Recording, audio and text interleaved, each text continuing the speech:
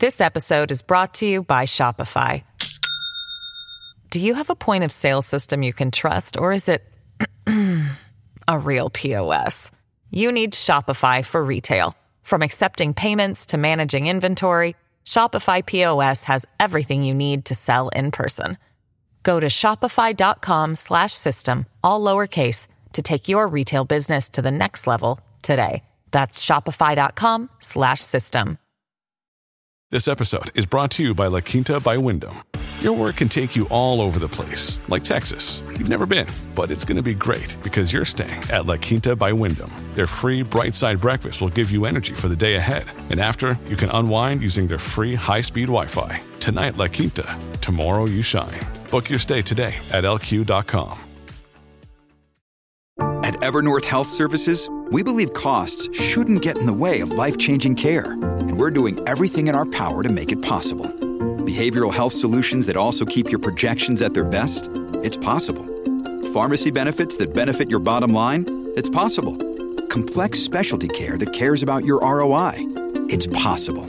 Because we're already doing it. All while saving businesses billions. That's Wonder made possible. Learn more at evernorth.com/wonder. Welcome to the New Books Network.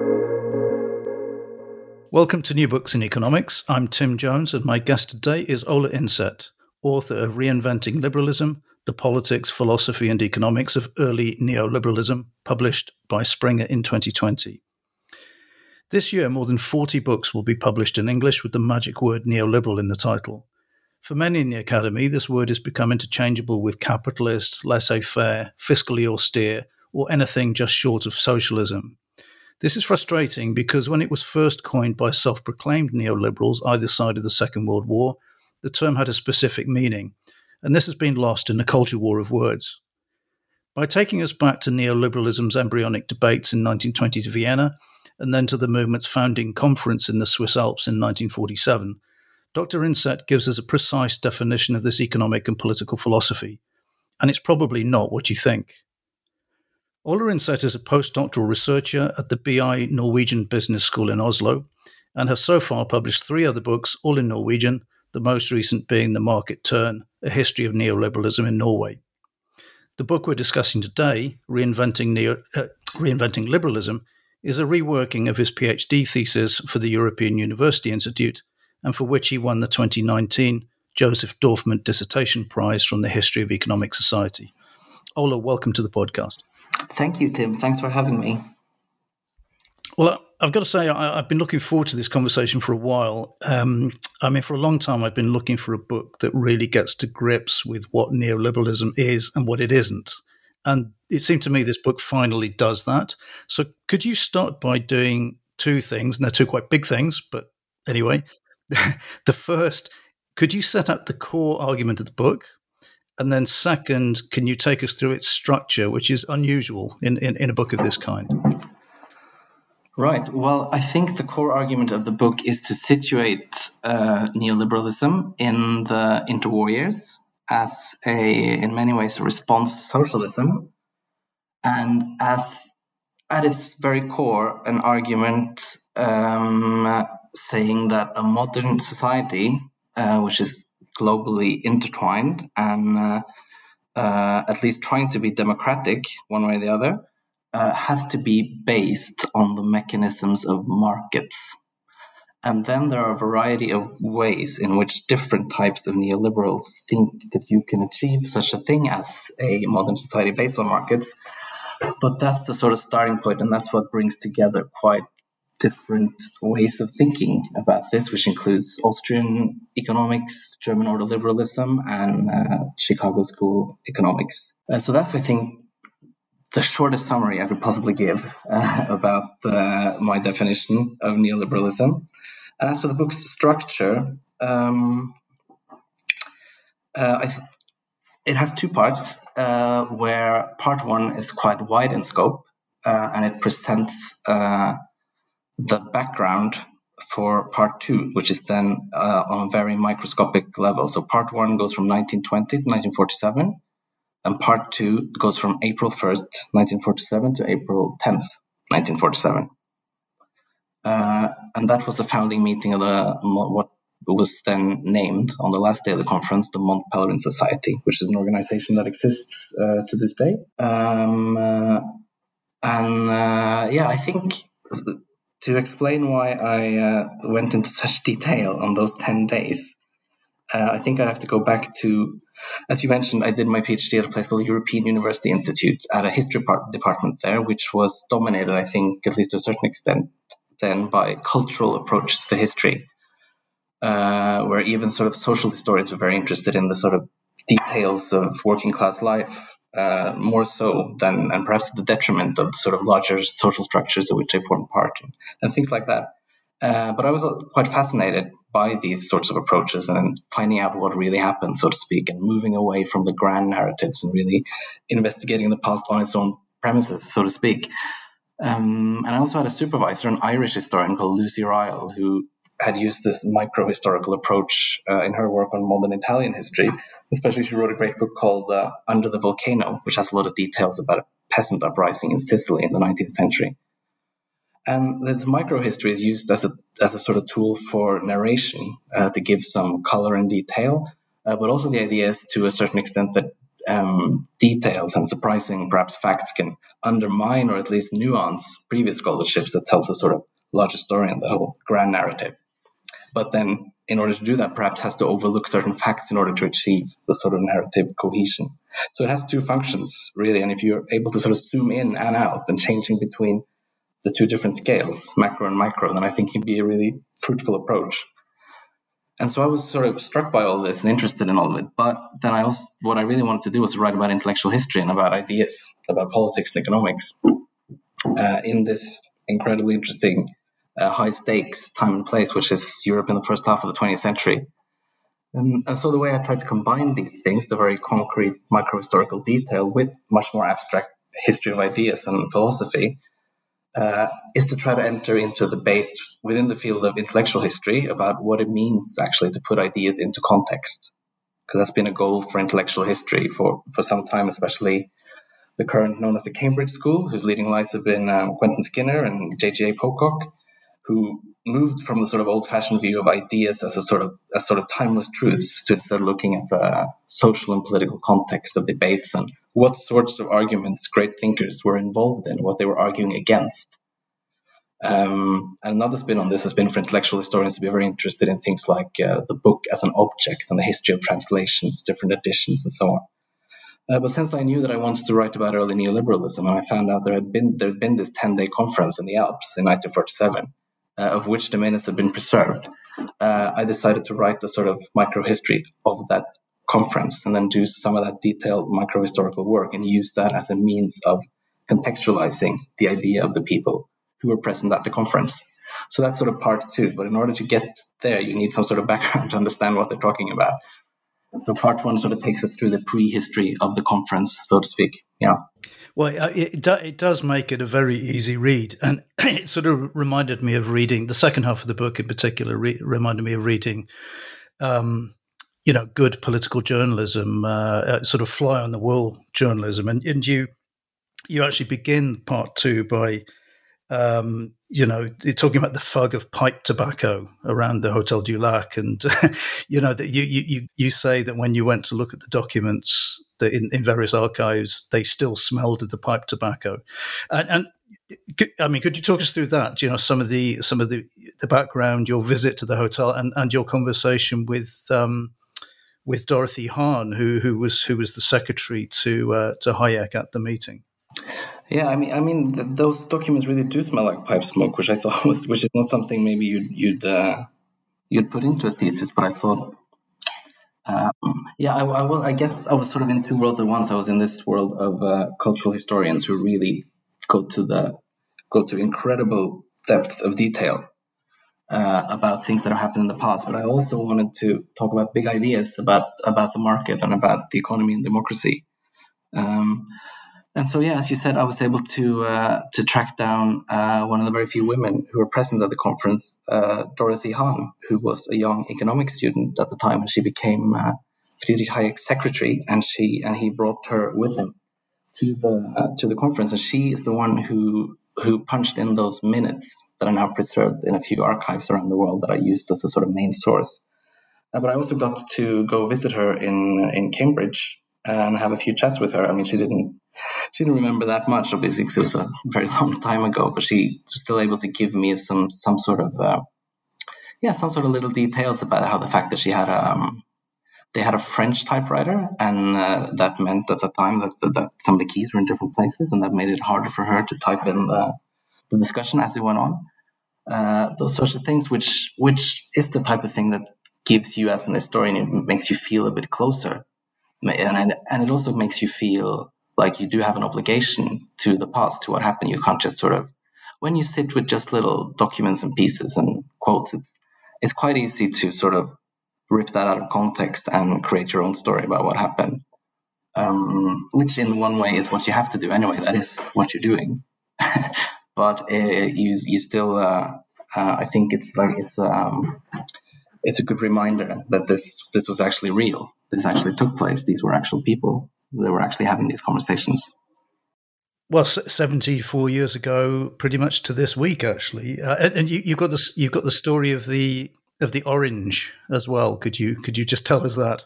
Yeah. So that was one of the things she told me, how obviously so an incredibly important context for this 1947 meeting is that we're just after the Second World War.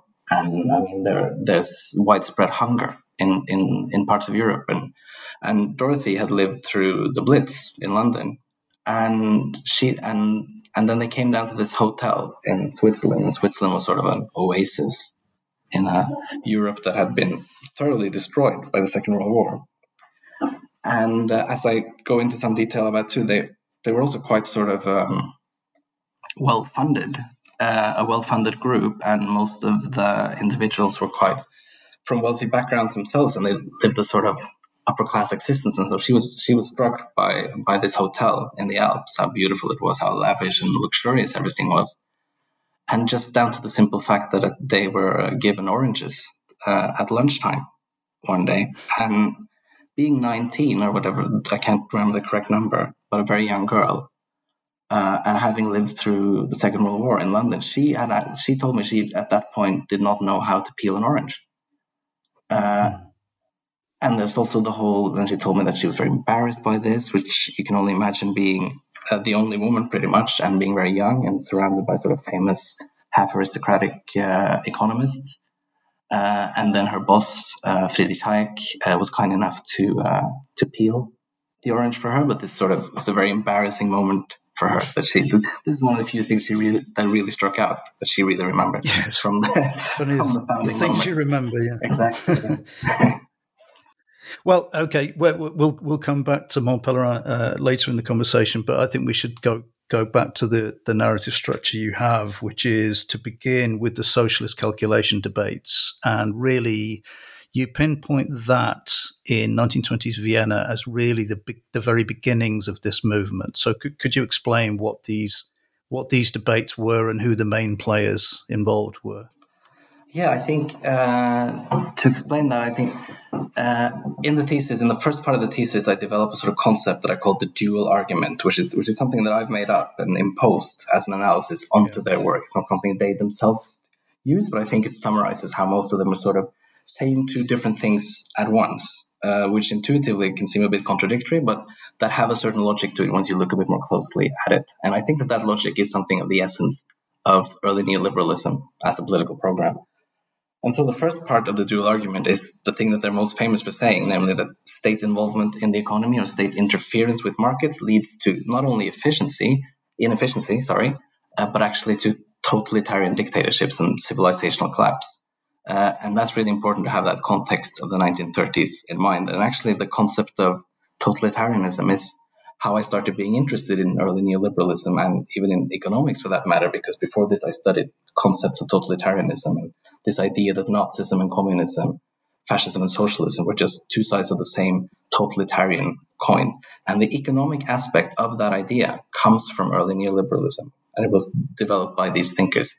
And so what they were saying, in essence, was what really lay behind the rise to power of dictators like Hitler, Mussolini, and Stalin, and what made the three similar, despite their differences, was the extent to which they used state power to subvert market mechanisms.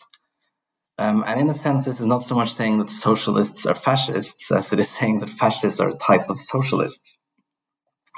Because it was through these socialist calculation debates, which were hugely interesting and long-standing controversy, which started in Vienna just after World War I and went on for decades. It was through these debates that the neoliberal understanding of market mechanisms as really the bedrocks of Western civilization and that which made modern society possible, really, was developed. And so Mises started already in 1920 and arguing that socialists actually had no plan for how to run society, i.e. the economy, and that without market mechanisms, it just wouldn't work. And then some socialist economists responded, not Marxists, notably, but neoclassical economists known as market socialists. And they were saying things like, yes, Mises, you're right, we really do need markets for social coordination in this complex and intertwined modern society in which we live, but luckily, we can have markets and market-like structures within a socialist system in which the means of production are collectively owned. That was their argument, and a great challenge to Mises. And Hayek then entered the debate some years later, and he was a sort of protege of Mises. And he really refined the notion of not only how important markets are for social coordination, but what it is that they really do, which is, in a sense, that they extract and in some ways even create the knowledge that's needed to coordinate the actions of a multitude of social actors who can't all agree among themselves or sit down and have meetings about every last thing. So it follows from that, as you can imagine, that any sort of state planning is just simply not going to work because planners don't have access to and just fundamentally cannot even get all this information and knowledge, which is generated spontaneously through the market mechanism. And Hayek also noted against these schemes of market socialism that these ideas to make sort of market-like structures within socialism were bound to fail without the role of private property and the profit motive. They wouldn't be real markets, he said, something which I think is worth noting. And you can see then how this quite economistic argument is also blended very strongly into political arguments and concerns eventually about individual liberty and so on. And that's expanded onto the argument that Hayek presented in The Road to Serfdom in 1944, that all the incompetence of state planners will lead to social unrest, there'll be calls for a dictator, there'll be suppression of dissent and so on. But the idea is that all of this sort of starts with intervening with the market mechanisms. And that idea comes from the socialist calculation debate. And you can say it certainly builds on past thinkers, Adam Smith, notably. But there's also something new about it, and the newness of it comes from meeting with the idea of socialism. And so you'd think then that they'd just be laissez-faire and against all state involvement in the economy. But that's the second part of the dual argument, which is more muted in publications, but which really came out strongly at this 1947 conference, namely the idea that you do still have to use the state. And in some ways, this is about providing some sort of minimal social safety net, which was an idea that was gaining acceptance everywhere at the time due to the just enormous social problems of the interwarriors. But there's also a more sustained argument in there for the importance of state power in a market society. And we might get into that when we talk about the debates at the conference, but in short, it was economic planning they were against, not state action per se. And in fact, they realized that they needed the state to have a society based on markets, that the state had a vital role in creating the framework for the market economy and even in protecting markets against political interference. So there was a strong attack on laissez-faire liberalism too, implied in early neoliberalism. And sometimes it was very explicit too. I mean, Hayek said that wrote in The Road to Serfdom that the notion of laissez-faire was one of the things that had done the greatest harm to the liberal cause, for instance. And so through this dual argument, which emerges through the interwarriors, you also have a sustained argument both against social liberalism, because the idea that economic planning by Keynesians and social liberals too, not just socialists and fascists, this leads to socialism, which leads to tyranny, and you have a strong argument against laissez-faire liberalism. And this, I think, more so than the fact that they use the phrase neoliberalism every now and then themselves, but Hayek, for instance, never used it. But the fact that they were actually actively going against both existing currents of liberalism at the time, is what makes neoliberalism quite an apt phrase to describe their project. They really did want a new liberalism which didn't shy away from using the state, like laissez-faire did, but also didn't use the state to subvert the workings of the market mechanism, like social liberalism did, they thought. Yeah, you say, so before the war, you have this quote where you say that they had this vision that neoliberalism would become a competing theory of modernity. And I guess the framework of the theory became much clearer after the war because of the experience of the war and also because of the conference and so on. But before that, there was this colloquium in Paris in 1938 that was where they sort of attached themselves to this American journalist, Walter Lippmann. Can you talk us through the discussion in Paris and what came out of that? Yeah, I think I think what's especially there was this colloquium in 1938, which was given sort of in honor of Walter Lippmann's book, The Good Society, and the fact that it was published in 1937 in English, but there was a French translation in 1938. And on the occasion of that translation being published, a colloquium was held, to which were invited many, at least of the European people who would become central for the Mont Pelerin Society some years later. So in a sense, it's a sort of early attempt at a neoliberal organization, which was then had to be abandoned because of the outbreak of war, and then it was picked up again after 1947. And we have the minutes of that meeting too. They were published in French. But Hayek is not listed as someone who speaks, but there is actually a footnote saying that Hayek did speak, but as he spoke not in French, his sentences weren't recorded.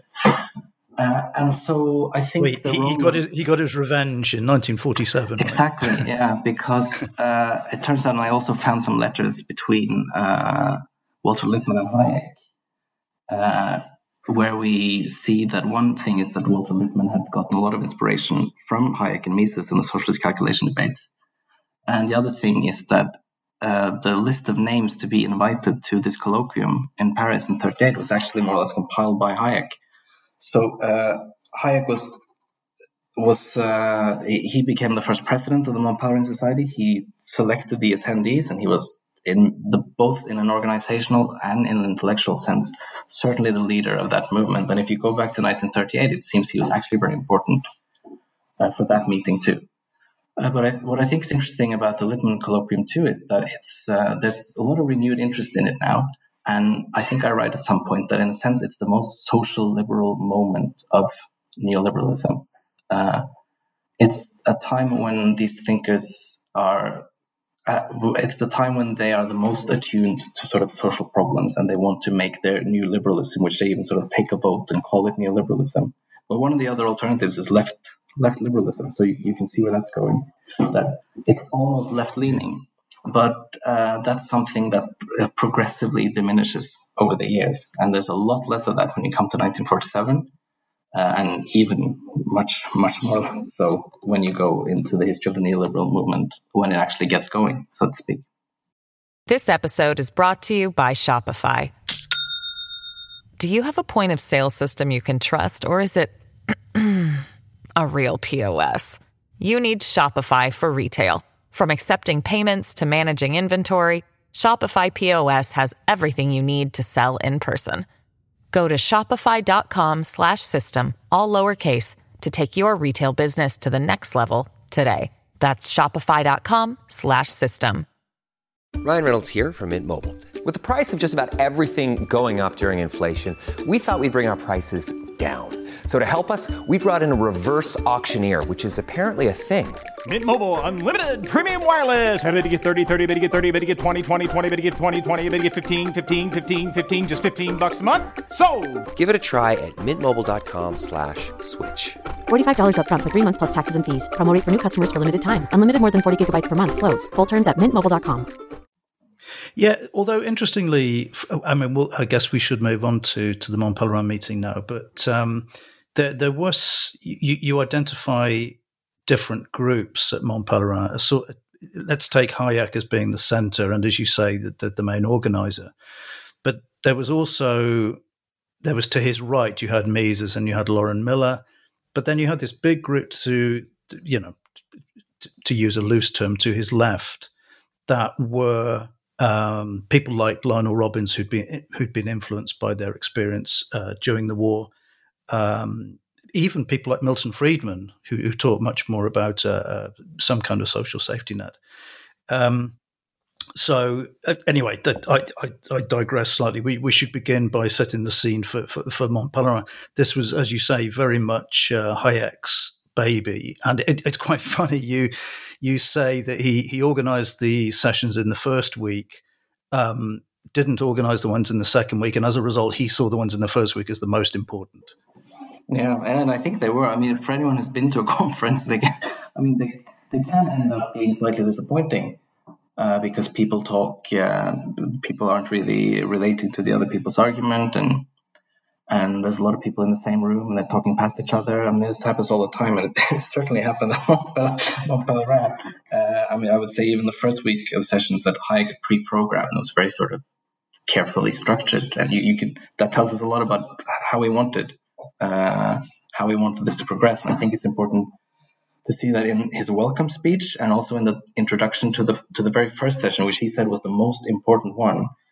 He framed the whole conference as a quest to move beyond laissez-faire and to work out more concretely what it would mean to plan for competition and not against competition, which was a phrase he had used in The Road to Serfdom that he published 3 years before this.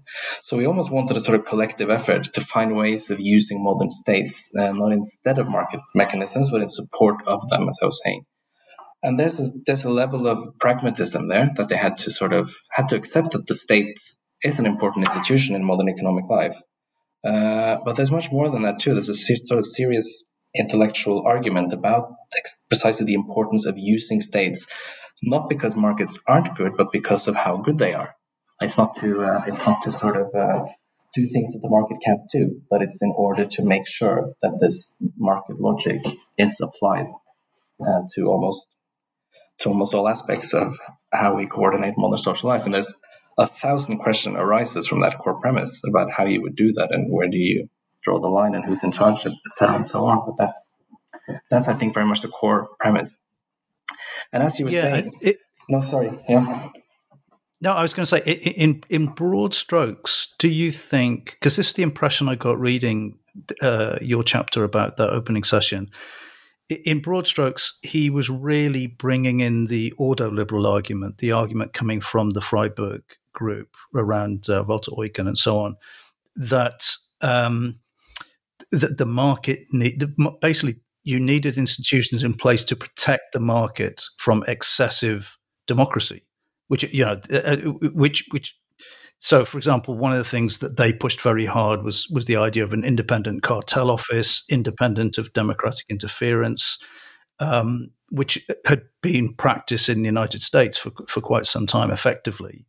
And then Friedman and Hayek came in with a discussion, actually at a later session, about setting rules for an independent central bank. Do you think it's fair to say that the ordo-liberal influence was the really key one in that discussion? At least in these terms, but I think in a sense the Austrian school is kind of where it begins. They bring in the idea that the market is this sort of superhuman mediator of modern social life.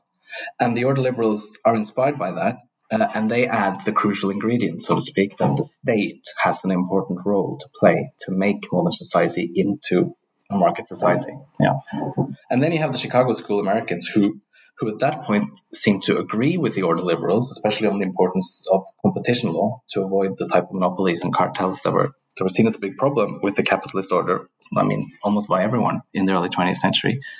They agree with this sort of ordo-liberal proposition that the most important thing about the market is the competitive process, and in a sense that the market left to its own devices can tend to produce a situation that is not competitive, that it almost undermines itself. And so that's why expert economists and lawyers need to make rules that help the market mechanism in a way realize its true potential. And that's a bit different, really, from how Hayek sort of thinks that no experts can know better than the market. But it is related, and Hayek sort of sees himself as the one expert that does understand the market. But the Chicago School economists some years later take that same logic that the order liberal used, the central neoliberal argument that the market is a spontaneous device for social coordination. And then they get a different, perhaps more logical conclusion, namely that competition law and antitrust regulation is bad, that's the government interfering with the market. And that Although to be fair, that was sort of 30 years later, right? So absolutely, it was, yeah. So at that moment in 1947, they seem to all be on board with this, and the order liberal influence in what Hayek is saying and how he's presenting the whole project seems to be very strong. Absolutely. And you make this very good point, which I hadn't thought of the thing that Milton Friedman became famous for later, which is his monetary rule, his core monetary rule, is really a rule set by the state. So it's actually in keeping with this idea of the state being this, of having this core task that pushes back against laissez-faire thinking, for example. Exactly, yeah. And there's just a brief little mention of this issue in one session in which a great many things were discussed at once. But both Friedman and George Stigler, another Chicago economist, bring out the issue of the money supply in a discussion on Keynesianism. And some decades later, as you said, monetarism would be a sort of dagger to the heart of the post-war Keynesian neoclassical synthesis.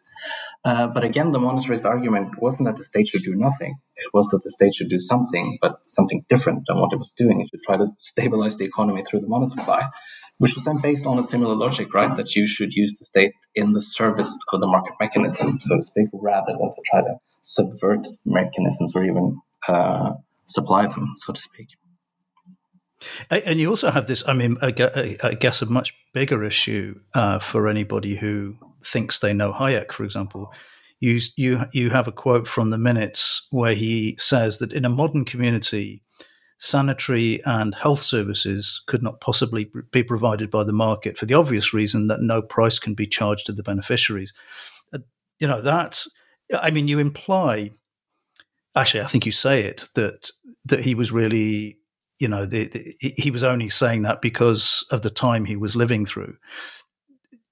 Do you think that is right, or do you think he may simply have accepted that is the case, that in a modern economy, in a modern society, you cannot charge the final beneficiary the price of sanitary services and particularly of healthcare services? I mean, he could have meant that at the time, for sure. But I think if you look at his quite vehement opposition to welfare states in the later post-war years, then it seems that it was a bit of pragmatism involved in just sort of accepting that at the time, I think. But I also think it's interesting how we've ended up. I mean, that's beyond the scope of this book, but it's something I write about in my book about market reforms in Norway. How I think it was very much beyond something these people could have thought of at that time in 1947, the extent to which we have had different kinds of marketizations of welfare states, which in some ways could be said to have been at least inspired by these ideas about what markets are and what they do. And so I guess full privatizations are quite rare, not in terms of state-owned enterprises, but within welfare states. It's more common that you get these voucher system solutions that were pioneered by Milton Friedman much later, where you pay private companies to deliver public services, and you sort of create a market for private companies in delivering public services. And then you have these other new public management systems of sort of pseudo markets within public enterprises when there are actually no profit-seeking entities involved. They're all public entities, but they're somehow meant to compete in a market-like structure anyway. I think that's completely beyond the pale of something of what Hayek could have imagined at the time, but it's still something that in a sense owes something to his thinking. Yeah, I expect so, and I think public choice school, as you point out in the book, came out of the Chicago school. But having an internal market for services is not the same as charging the final beneficiary. No, exactly. Yeah. And I think in some way the debates Hayek had with market socialists, and he was quite clear saying that it's not going to be a real market, is it? If you don't have companies in it and private property. So I don't think those types of internal markets really would count as markets in Hayek's understanding of what a market is. Yeah. Yeah. Now you point out, you say that the younger members of the group were desperate to move beyond Mises' laissez-faire stance and find ways to use the power of modern states for liberal ends. And it's very striking in your narrative from the first week, just how isolated Mises is. I mean, as I say, perhaps he has Lauren Miller behind him sometimes, but he is. I sometimes wonder why he was invited when Hayek, against the advice of Karl Popper, didn't invite people who might have been considered social liberals or even left liberals. Do you think? I guess this is we're playing God here, but do you think it was a mistake not to bring in a wider group and to have Mises there as this sort of grumpy drag on everything else? Yeah, I mean, it's incredible to see this, to just look at the discussions and how incredibly stubborn he's being, and he's just not listening.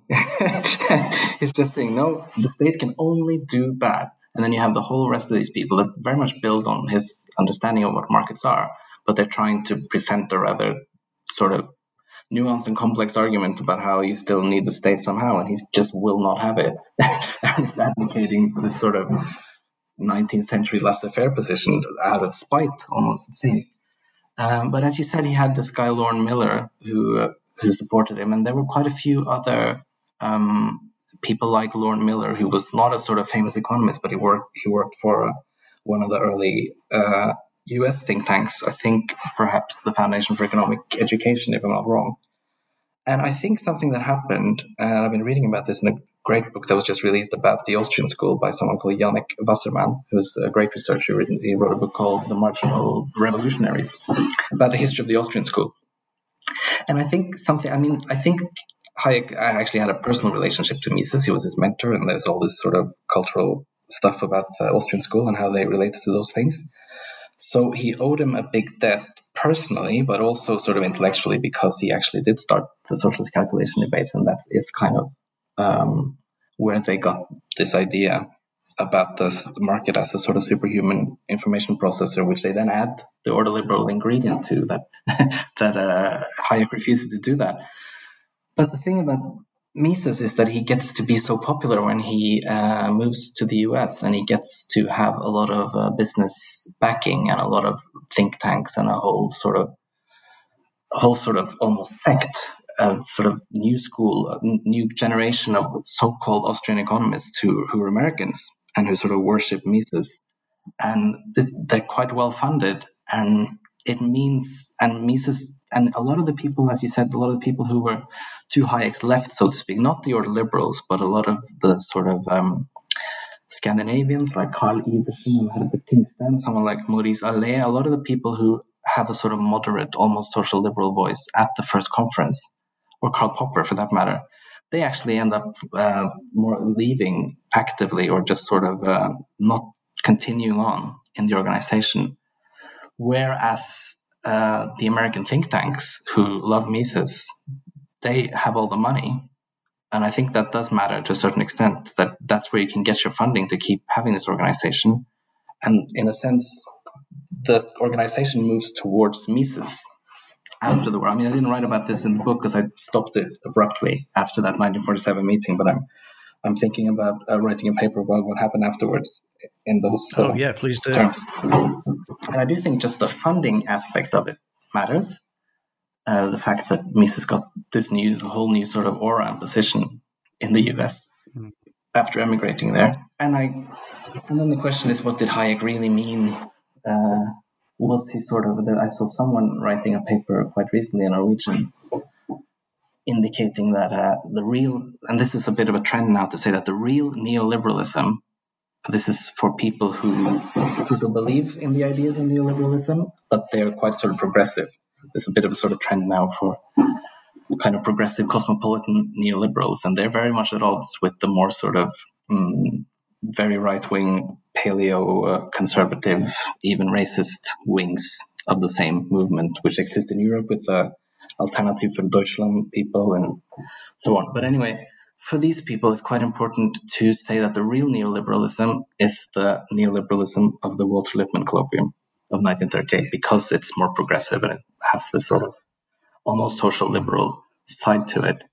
And the idea in this paper I was reading was that Hayek sort of lost his way after 1938, and he became an old-fashioned sort of Misesian liberal instead, whereas there was an opening for him at a time. Well, I didn't get that. I didn't get that impression from your account of the 1947 meeting. He still seemed very balanced, and you actually make this point that it was the publication of the Road to Serfdom in 1944 and its serialization in Reader's Digest, which meant that the dual argument was never really made in the United States. So the only argument that seemed to be made in the US on behalf of Hayek was the Austrian argument. So yeah, I didn't get the impression from your book that 38 and 47 were that different. Yeah. And I think he was in a sort of in an ordo-liberal phase, so to speak. Yeah. At that time. Yeah. I want to move on to another really, really fascinating bit, which is the session on European Federation. And again, I guess this might come as a bit of a shock to Hayek and Eurosceptics, but Hayek was very, very much in favor of European Federation. And the reason he'd written a paper in 1939, which you refer to, that he felt that federations could be used to limit the extent of economic planning, since planning only works under conditions of comparative homogeneity, common convictions and ideals that come from a nation state. And interesting, this was taken up by a paper in 2005 by Vitor Gaspar, who was at the time, well, not at the time, he had been the European Central Bank's first head of research. He's now at the IMF. But he concluded the same thing, inspired by Hayek, that the idea that the EU, in its very diversity, it's difficult to agree policies that can favour particular interests or react to headlines. And this means that conditions are, as he puts, propitious to produce a framework of stable rules that lead to stable expectations. So it's a really fascinating debate. Do you feel that has been lost, that sort of lost in intellectual history, that ordo-liberal stroke Hayekian liberal federalist argument? It may have, yeah. I mean, I think there are people who brought it up, like, for instance, Wolfgang Streeck is one of the people who have raised it as a bit of a boogeyman, in a sense, saying that, the EU is actually a neoliberal construction. Look at what Hayek wrote in 1939. That's just a blueprint for the EU, which wasn't really the case if you look at how neoliberals like Willem Röpke and many others were very against the EU in the beginning, because they thought it would be economic planning just on a supranational level, even worse, so to speak. And in some senses it was, but I think you could definitely argue that it has gone closer to the Hayekian vision, especially with the common currency and so on. But I think it's interesting how Gaspar, because I read that paper too, just like Hayek said, like he emphasizes heterogeneity or diversity. And I think that's a really interesting part of the overall argument, that modern society as a whole, for Hayek, or in this case, Europe, is so diverse. It's so full of different individuals with different interests and values and ideas. And that's why we can't really ever agree on anything. And it makes democracy really hard. It makes it too hard. And that's what makes, in a sense, also state-run economic policies inefficient and potentially disastrous. And I think that points to a very real and interesting problem with democracy. It's very much bringing out an incredibly important aspect there. And a Hayek solution, of course, is then to try and limit the reach of democracy and sort of let the market do its magic. And he even quotes Lord Acton saying that of all the curbs, all the checks on democracy, federation is the best one, or I can't remember the correct wording. So sometimes, and especially in the Gaspar paper, he talks about federalism as a means to curb special interest politics. But what they mean by special interest is democracy. And of course, that is an innate problem with democracy, but really, that is what they're talking about. And I write quite a lot about that, the very clear skepticism towards democracy with popular suffrage, which was really, quite a new thing at the time. And they really did think that that was a very problematic development, which threatened the market order. And they had reasons to think so too, but I don't think we need to sugarcoat it either. They were actually very skeptical to democracy. But I guess, and there are different views, there are different ways of seeing democracy. As if it's just a system to sort of change the administrative committee every 4 years or so, or if democracy is a potentially transformative movement that has the potential to radically alter society and social hierarchies. And I would argue that democracy at least had the potential of being the latter in those years. And that's at least part of what the early neoliberals are reacting against. Yeah, but doesn't it really depend whether your side wins or not? I mean, this is the.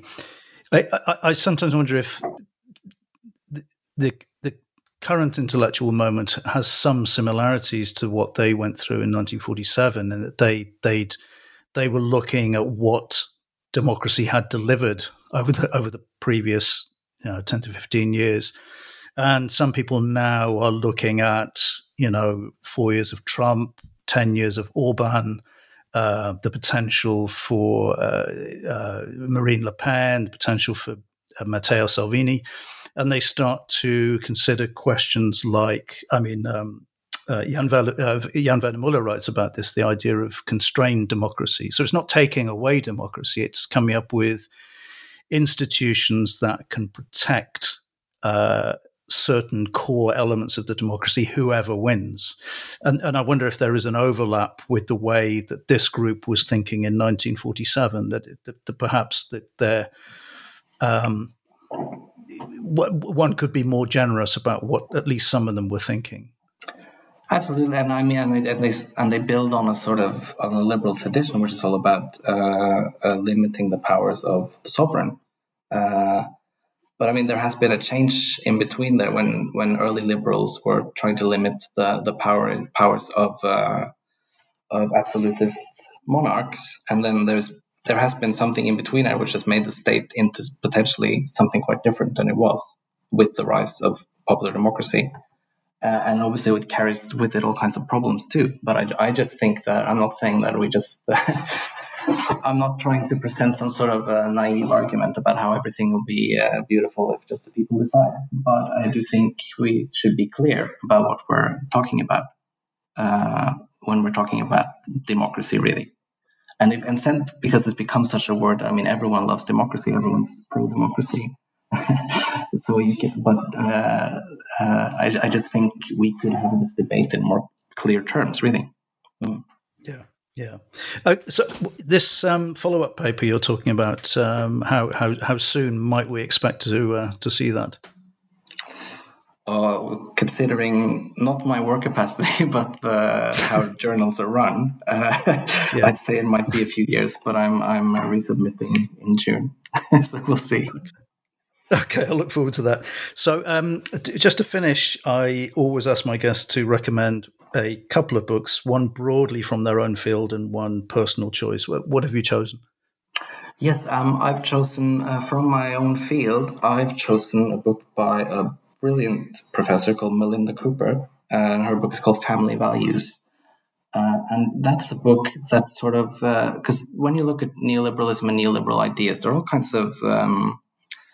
kinds of quite progressive things in there, as we've been talking about, some of them. And even sort of human capital theory can, by some, be seen as a sort of progressive, not conservative approach to society. But I think one thing that's quite important to remember about this group, and most of them, is that they are sort of fundamentally placed on the political right in all their different contexts. And what she writes about is how Chicago school economists in the 70s entered into all kinds of sort of alliances with social conservatives, and which led to things like the inflation crisis being understood as a sort of moral problem that had to do with society's norms being upended and black people getting rights, etc., etc. And she has this sort of brilliant combination of both being incredibly well read in philosophy and gender theory and all of these things, and at the same time just having the history of economics and all of these ideas down to the minutest detail. So I really, really recommend that book for seeing somehow those neoliberal ideas work out in practice and in sort of combination with other types of right-leaning ideas. Yeah. Okay. And your on a second more personal note, well, I just finished reading the trilogy by Rachel Cusk. What are they called? They're called Transit, Kudos, Departure. Perhaps not in that order. And that's just something I would recommend reading for the just absolutely mind-blowingly brilliant writing. It's not something you read for the sort of story or the plot, but just for how unbelievably good the writing is. So that's a recommendation. Okay. Well, thank you. Today I've been talking to Ola Innset about his Reinventing Liberalism, published last year by Springer. Ola, thanks very much for coming on. Thanks for having me, Tim.